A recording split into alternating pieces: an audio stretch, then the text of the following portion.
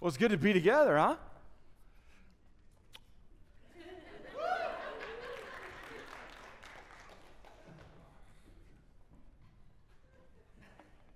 Just debating if I want to preach or not. No, I'm just kidding.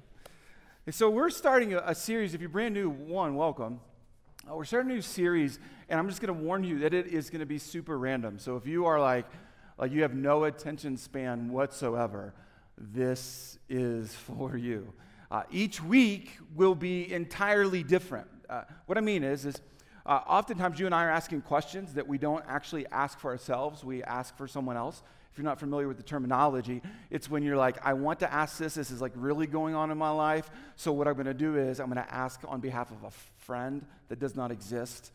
It's a figment of your imagination, right? And so what we're going to do is we're going to walk through, and each week I really feel like, honestly, like that these are going to set us up for at least a season of summer. Just imagine the summer. That should be a good thought for a second. Should lead us into the summer with a very laser focus on what God wants to do in our lives. So I thought it was obvious and necessary. Like, what would be the first question would be one that you might have asked before. It's simply, what should I do? So we're going to resolve that today. If you've ever wondered this should be a blessing. Let me walk you into my life. Not too long ago, we began the process with our 18-year-old son to begin to say, hey, you're going to graduate high school. You can't live here forever. What's next, right? And he wants the same thing from what we can tell, like maybe even more so than us right now. It's really hard and emotional. So we began just to have the conversations with our son, like, so what is next? I mean, you got the world right now. Let's go after this, and we began to he's been into different stuff. I was super into law enforcement and had done like this junior police academy thing, and was like, well, is that it? Military maybe, or maybe you just like jump right into a job. Maybe you go to college. Maybe you what like there's just all these options. What should you do? And one of the things on his list was there was a college 13 hours away from us. It's a long way. That he wanted to visit, and so we went and visited the college. And so I remember this. Right now I'm visualizing this, that as I'm walking the campus with Hayden, and they've got this pond, and so we're just kind of strolling around the pond, and this is the first time I'm inexperienced, just so you know, as a dad with an 18-year-old. He's our first. I'm thinking, what do I say in this moment? What are we supposed to be talking about? And I asked, like, so what do you think? And he looked at me. He's like, well, what should I do? And I'm like, I don't know how to answer that because I have an answer, but I don't know how I should answer this. And then I thought a little bit more because he's processing what he thinks is his rest of his life. You ever been there? Where you thought you're like this decision will be like forever decision? And I said, I think there's a better question to ask than what should I do? And he looked at me like, well, what should I be asking? And I was very serious with him. I said, I think you should ask, what does God want me to do? And he knew this. He knew this. But I wanted to switch it because you know what happens when you and I ask, what should I do? We do not ask that honestly. Can we admit this? That when we say, what should I do? We begin to figure out, well, what do I want to do? What do I like to do? What feels the best? What is my best option? And I wanted to talk to him a little bit. Be like, you know, I think the more mature way to go about what should you do in this season right now is you begin to ask God, I want to follow your lead, your direction. So what does God want me to do? And I said, Hayden, you ask that question. You will get an answer. It may not be out in the sky in clouds and loud voices, but you will at least find it in your soul, some sort of a prompting, a leading of, okay, I know what God wants me to do, whether I like it or not, or maybe it's going to be fantastic. And that's how he began to process. And actually, by the time we left that, he was able to give some more clarity to what he thought God was asking him to do. So I want to take you into the Bible, and we're going to go after this. You may be familiar with the story of Jonah. If you went to church as a little kid, you're like, oh yeah. Big fish. Don't worry. Don't steal the thunder here. This is going to be fun. Jonah chapter 1 says, the word of the Lord came to Jonah, son of Amittai, go to the great city of Nineveh and preach against it because its wickedness has come up before me. So just showing you right off the bat, in fact, if you want some homework, read the book of Jonah this week. It's only 4 chapters. You can do it. Starts off God going to this guy, I would like for you to do this. See, some of us right now are like, I wish you would say that to me. Be careful with that. See, a lot of us are saying, I'll do what God wants me to do, right? Then he tells you, you're like, that's obviously not God. Don't like that. No, I'm going to wait a little bit longer. Well, he gets from God. He gets straight from God. Go do this. And we see his response. Verse 3 tells us, but Jonah ran away from the Lord and headed for Tarshish, tartar sauce. I don't know. It just want you to remember it. He went down to Joppa. If you're not familiar, I'm going to catch you up to it. But he went down to Joppa where he found a ship bound for that port. And after paying the fare, he went aboard and sailed for Tarshish to flee from the Lord. Now, my guess is, and I'm only making a guess, is that you've not recently looked at a map during this specific time era of Jonah. And when I read to you places like Joppa and Nineveh and Tarshish, you're like, what? You got to see what he just did because it's a map of what you and I often do. Let me show you. So Joppa, that's where he started. Remember what God told him to do? I want you to go to Nineveh.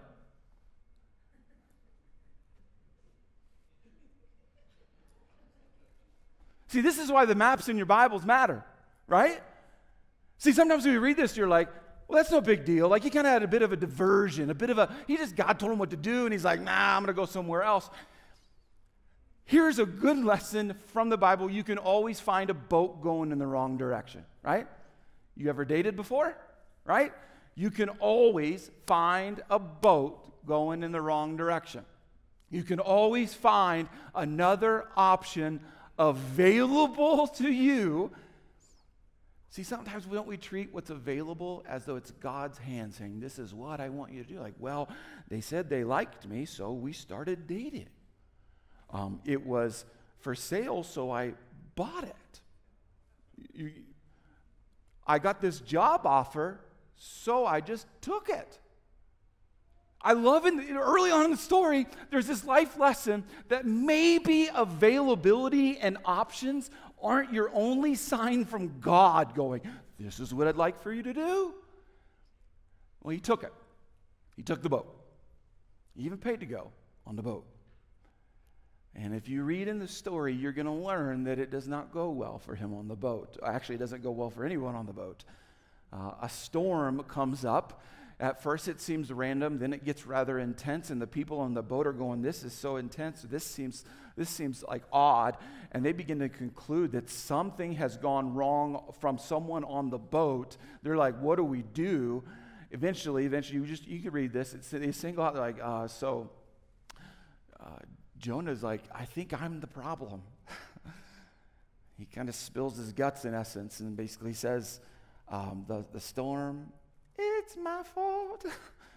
And they resolve, this seems intense, I know, that he needs to go. Yeah, they're still on a boat.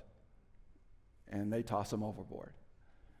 Now, when I was a kid and I was in church and we were Sunday school is where I always learned this. This is class before church and all that. This is the cool part, where he gets swallowed up by a big fish. But then as an adult, I go a little bit further and be like, that sounds miserable, being inside of a giant fish. As a kid, it sounds like a blast. I mean, let's do this, right? And I don't know what your visual of. Now, you might be thinking, I bet it's a big, roomy whale, right? Like tons of room, which, by the way, that's still disgusting, being inside of a giant whale. But as kids, we don't really imagine all of those just gross details. And also, we think about the end of the story, don't we? Especially as adults. We know the end of the story, like, well, I mean, it's not going to be that long. It's not going to be a big deal. No, you got a guy going, I'm dead. This is the end. And that's what we would conclude. Well, because of how the story ends, and not to be a spoiler, but he doesn't die here, we're able to get from him later on what he was thinking and praying while inside of this giant fish, sea creature, whatever it was. And it's profound, I think. This is his prayer. When my life was ebbing away, I remembered you, Lord, and my prayer rose to you, to your holy temple. Those who cling to worthless idols turn away from God's love for them, but I, with shouts of grateful praise, will sacrifice to you. It's interesting, the guy's saying this inside of a fish, facing his death. He's had a change of heart, can we say? But I, with shouts of grateful praise, will sacrifice to you what I have vowed I will make good. I will say salvation comes from the Lord. Now, I'm not trying to belittle this, but this is this typical moment that you and I have faced before where you're in trouble. So what you say to God is, if you just fix this, I am fully devoted to you. I am yours for the rest of your entire life. Well, all we know, and we don't know exactly was it seconds or how this plays out, but Jonah 2:10, and the Lord commanded the fish, and it vomited Jonah onto dry land. Now, the reason I'm showing you this is because that's gross, okay? That's just gross. I mean, most of us don't at least have a memory right now of fish vomit, but I'd like for you to have that right now. Because I think actually it's a good analogy. It's maybe better. It's a better metaphor. Maybe it's a way for you and I to understand that even though we want to do what God wants, we say we want to do what God wants, that as we begin to walk this out, when we run from him, there's a bit of a good stench around that sometimes, so you can feel it. But here's what's cool. Good lesson. Next chapter. Then the word of the Lord came to Jonah a second time. Now just stop with this. This is beautiful. If you aren't a follower of Jesus Christ, if right now you would look at your life and say, I don't know what I think about God. I definitely, maybe you're not proud of certain things in your life, and you're processing what kind of God is God. You just got some of it. The word of the Lord came when? A second time. We serve a second chance God. See, when I ask, what should you do or what does God want you to do you know what a lot of us do if you don't know this? Here, I'm going to out what some of us are thinking right now. Oh, this sermon is for someone else because I've either lived too long or I've screwed up too much or I'm not good enough. And we begin, do we not, say, okay, so what God wants me to do is now less than what it was when I was 8 years old. You got a cool part in here. Then the word of the Lord came to Jonah a second time. Go to the great city of Nineveh and proclaim to it the message I give you. If you don't feel worthy to follow God, if you don't think God actually has things still in store for you, I will tell you, if you are breathing, God still intends to use you. No matter what your history is, no matter how well you've done this, how poorly you've done this, no matter where you come from, whatever your education is, I'm telling you, God has intentions of using you in your life no matter what you're processing. And this is just one of the many examples we have. So what should your response be? I'd copy Jonah. Jonah obeyed the word of the Lord and went to Nineveh. If you don't understand, it means he didn't do what he did the first time. He's like, Nineveh's still Nineveh, and now it's kind of further away, or just not, it went this roundabout way. I think it's profound. So what do you do if you start to look at what God wants you to do?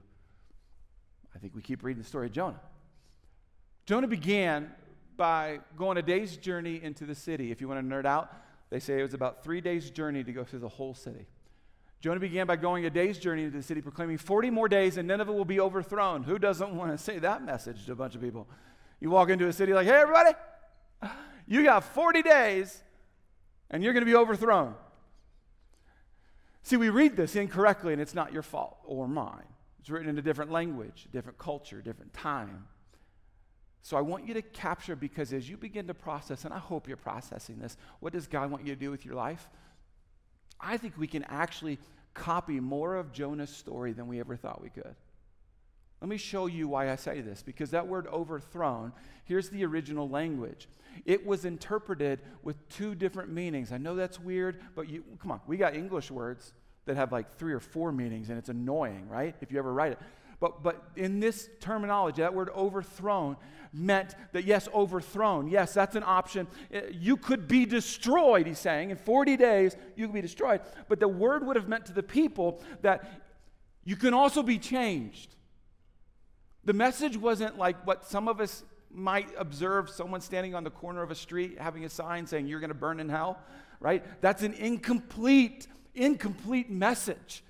Even if you're copying the message that Jonah brings, he brings a message to this group of people, this whole city going, you got 40 days to get right with God, to get rid of the wickedness, and in 40 days you're either going to be changed or destroyed. You and I, if you're a follower of Jesus Christ, have the same, I would tell you, the same calling. If you're even a parent, a friend, that when you're talking to someone like, what should I do? What should I do? What should I do? Oftentimes, the greatest bit of wisdom is, well, like get right with God, get rid of the wickedness or those actions in your life, and you're going to be changed, or you're going to destroy yourself or be destroyed. It's a lesson that still works and is good. And then one of my favorite parts. This actually wasn't Jonah's favorite part, but it's one of my favorite parts. Verse 5. The Ninevites believed God. Do you notice what it doesn't say? It doesn't say the Ninevites believed Jonah. That's why it's my favorite part. It means he successfully communicated the message. It wasn't so like, well, man, we really liked the delivery that Jonah brought. It was well said. That story he told, the nuance, it was great. Really, no, they believed God. Their response to it was to believe God. When you begin to process, like, what do I do? How do I do it? God's will for your life is about God. And that's why I would warn you that if you are looking at what's your purpose, what should you be doing with the rest of your life, be careful with the terminology of what should I do, because you will have a tendency, just like myself, to pick what I want to do, making life about me. I've got buddies who are pastors in Southern California, and I meet with them every year in sunny California. And they look at me like I'm a weirdo. I'm like, I don't know why the weather is always fantastic where I live. I lie. I'm confessing to you that I lie to them. That's just great. And I've been asked multiple times, because I love where we live, but I get asked, like, what brought you to South Dakota if you didn't have family and friends? What? Well, God. God did that. I got to tell you, I'm discouraged by the amount of Christians that I say that to that are shocked by that. I think we have bought a bit of a lie in our culture that thinks that my life should be designed entirely by what I want, what I feel, what I think is good, what are my desires, what do my parents want, what do my friends want, what connections do I have, what's my network system, what's the most financially profitable for me. Do you see what? I think we're looking at life and we're going that direction. And you know what's leading us to? Well, why don't I feel like I'm living my purpose? It's because I think many of us forgot that life is about God. That you and I were created by God, for God, to worship God, to celebrate God, to live for God. And anything outside of that is going to have a little bit of a gap, at least, if not a big one, going, man, this isn't landing. Why? If you want to make your life like, I want this to have purpose and I want this to fuel me, it's about God. I'll give you examples. If you just a couple examples. If you start at the beginning of the Bible, near the beginning of the Bible, you're going to find a guy named Moses getting approached basically by God. And watch the wording. So I have come down to rescue them from the power of the Egyptians. and lead them out of Egypt into their own fertile and spacious land. I have. Notice that when God speaks to Moses, he's not telling Moses, I'm here to make all of your dreams and aspirations come true. Did you catch that? He comes to him and says, I want to do something, and I would like to use you to do it. I want you to be a part of it. Then keep reading. The transition is made over to Joshua. Moses, my servant, is dead. Keyword servant. Therefore, the time has come for you to lead these people, the Israelites, across the Jordan River into the land I'm going to give them.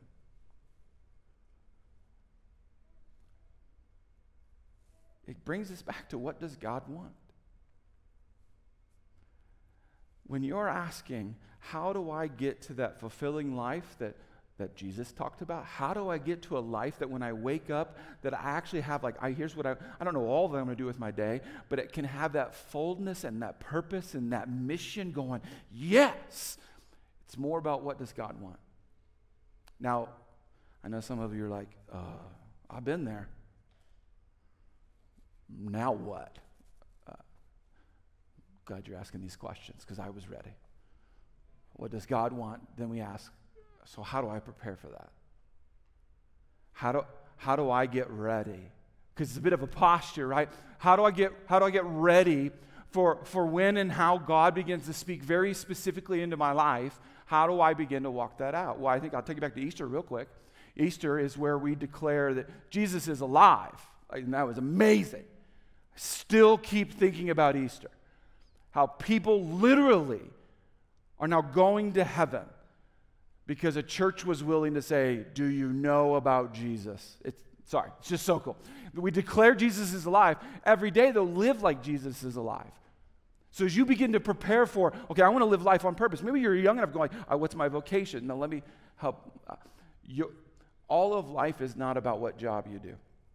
I know we start asking kindergartners, what do you want to be when you grow up? And we begin to set them up for this, because everything about you is going to be your job. Everything about you is not your job. Everything about you is not your marital status. Everything about you is not if you're dating or not, or how much money you have or not. What's more important is, does today look like I am living for Jesus? How do you prepare? Here, if you take notes, take notes. If you don't, learn how to take notes. Who before do? This is important. You can take a picture of it, write it down, whatever you want to do. But 1 Thessalonians 4:3 says, God's will is for you to be holy. If you've asked that question lately, maybe, what's God's will for me? What does God want for me? The Bible, if you want the direct statement, is he wants you to be holy. If you get into the wording of that, he wants you to be set apart. He wants you to be in his family. But if you actually learn, there's a maturity to that. So as you begin to prepare, you begin to think about, okay, who am I? I know you and I, come on. But what will I be doing? What am I going to do? No. Who are you is so crucial. Obedience and outcome, our responsibility versus God's responsibility. Think about it. Many of us, we want to know who does what. Let me give you an example. I told this story a long time ago, but I'll tell you again. I love the Olympics. So when they train the U.S. Olympians, they are, of course, they're athletes. So, of course, they're brought in and given specifics on how to train their body and all of that kind of stuff. But the way we train our U.S. athletes is we actually involve them also where they meet with a psychologist. If you know sports nowadays especially, this has become very prevalent, that it's not just a body game, it's a mind game, and they got to be suited up for that well.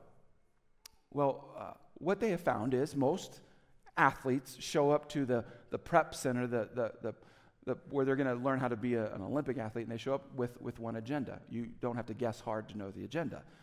I am here to win a gold medal, right? And then those of us who are results-oriented, we're counting those medals the whole entire Olympics, going, did we beat everybody? That's the whole important thing here. I know sportsmanship, that's cool, whatever. Did we get more medals? But that's That's what most athletes show up to, going, I want the gold medal. I've been training for the gold medal. If you don't know this, the U.S. system is designed to even psychologically talk them out of that approach. They actually are allowed to say it when they show up, but once they show up, they're not supposed to actually say, I'm here to win a gold medal. They teach them the difference between execution and outcome. See, you and I are so outcome-based. We start a job, we want to know what's the end result.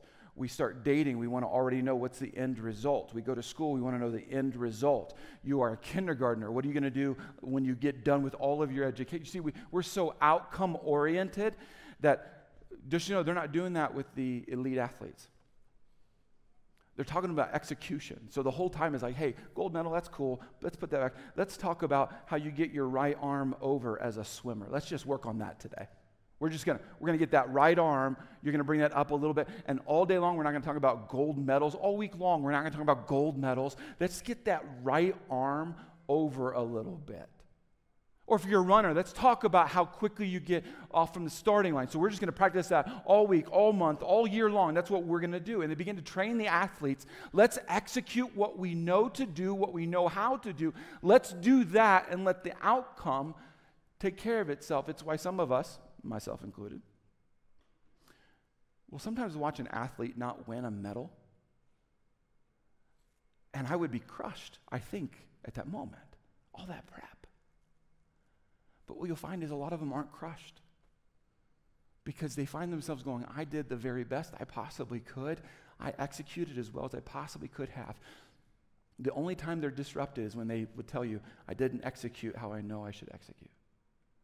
I think it gives us light into, it's not about what God does, what do you want to do with the rest of your life and all. No. How about today? How about the obedience today? Who? Before getting after what God wants you to do the rest of your life, would you start asking the first question, who are you becoming? Who are you? Then you move on to why before what. This is really making some of you mad, and I get it. Deal with it. You're like, but I want to do something, and I want to know what I'm doing. I get this, but so why before what? Proverbs 16:2 says, people may be pure in their own eyes, but the Lord examines their motives. In other words, examine your motives. Not only like who are you and who are you becoming, but why are you wanting that? You want me to lean in really close to you? Okay, here's what we'll do. Let's talk about marriages. Why do you want to end it before talking about you wanting to end it?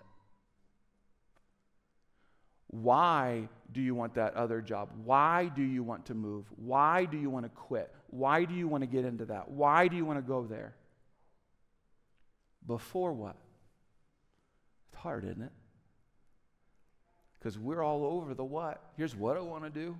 I love sitting in our home where none of you can hear it, and I tell Katie all the time, you want to know what I want to do? Here's what I want to do.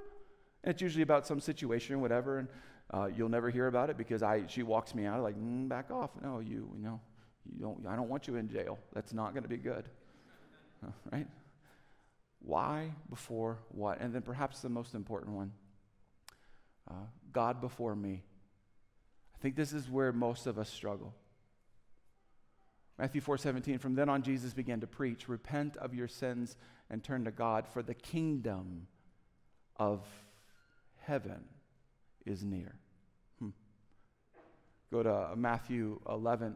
And from the time John the Baptist began preaching until now, the kingdom of heaven, not our kingdom, has been forcefully advancing. And then perhaps the most common place when Jesus was teaching on even how to pray, when he was asked, like, how in the world do we pray? Our Father in heaven, may your name be kept holy. May your kingdom come soon. May your will be done on earth as it is in heaven. What should I do? I'd ask you, what benefits God's kingdom? Now, some of you are like, so I got to quit tomorrow? Like, no. See, many of you have jobs where it's not about your job. What God has called you to is not about your job. It's that maybe your job is setting you up to actually do some other things in addition to your job. It's not that you and I just say, well, then I've got to like work in a church, or I've got to go start a nonprofit that's all about church stuff or whatever. No. Does it benefit God's kingdom? If you're a parent, does it benefit God's kingdom how you're doing that, how you're leading? If you're a friend, leading another friend, how does this benefit God's kingdom? As you're sitting over coffee or whatever you drink while you're with your friends, and you're talking about, what should I do? How should I do this? Where should I go? We as Christians should be bringing up what benefits God's kingdom here. What elevates who God is in this moment and in this season. We have so many fantastic Fountain Springers who see life this way, where life is not about the specifics, it's about God's kingdom. Look at this final approach, and I'll give you a little bit of a review. I joke about it all the time, but I get distracted. Maybe you did too. Who before do, why before what, God before me. But Galatians 1:10, obviously, I'm not trying to win the approval of people, but of God. If pleasing people were my goal, I would not be Christ's servant. I would not be. So the inverse of that is what? I want to be God's servant. There you go. There's a walk right into the private conversations of me and my 18-year-old son who will graduate soon and walk out in an independent life. And what I want him knowing is, you are God's servant. Do as he requests when he requests it. Live for him entirely. Make life all about God, and where you are and what you'll be doing and who you'll be around, leave that to him. I dare you to try to live life this way. Can you imagine what God would do with it? Let me pray for us. Heavenly Father, what a blessing it is to be able to just gather and sing to you and speak to you and learn from you. God, I pray just as the Ninevites did. God, would you help us hear you and do as you have said? God, would you lead each one of us, especially those right now who are just wondering, what do I do? How do I do it? Where do I go? What's my next move? What's my next decision? God, would you speak this into our souls to where we live a life that's based on you entirely? We pray this in your name. Amen.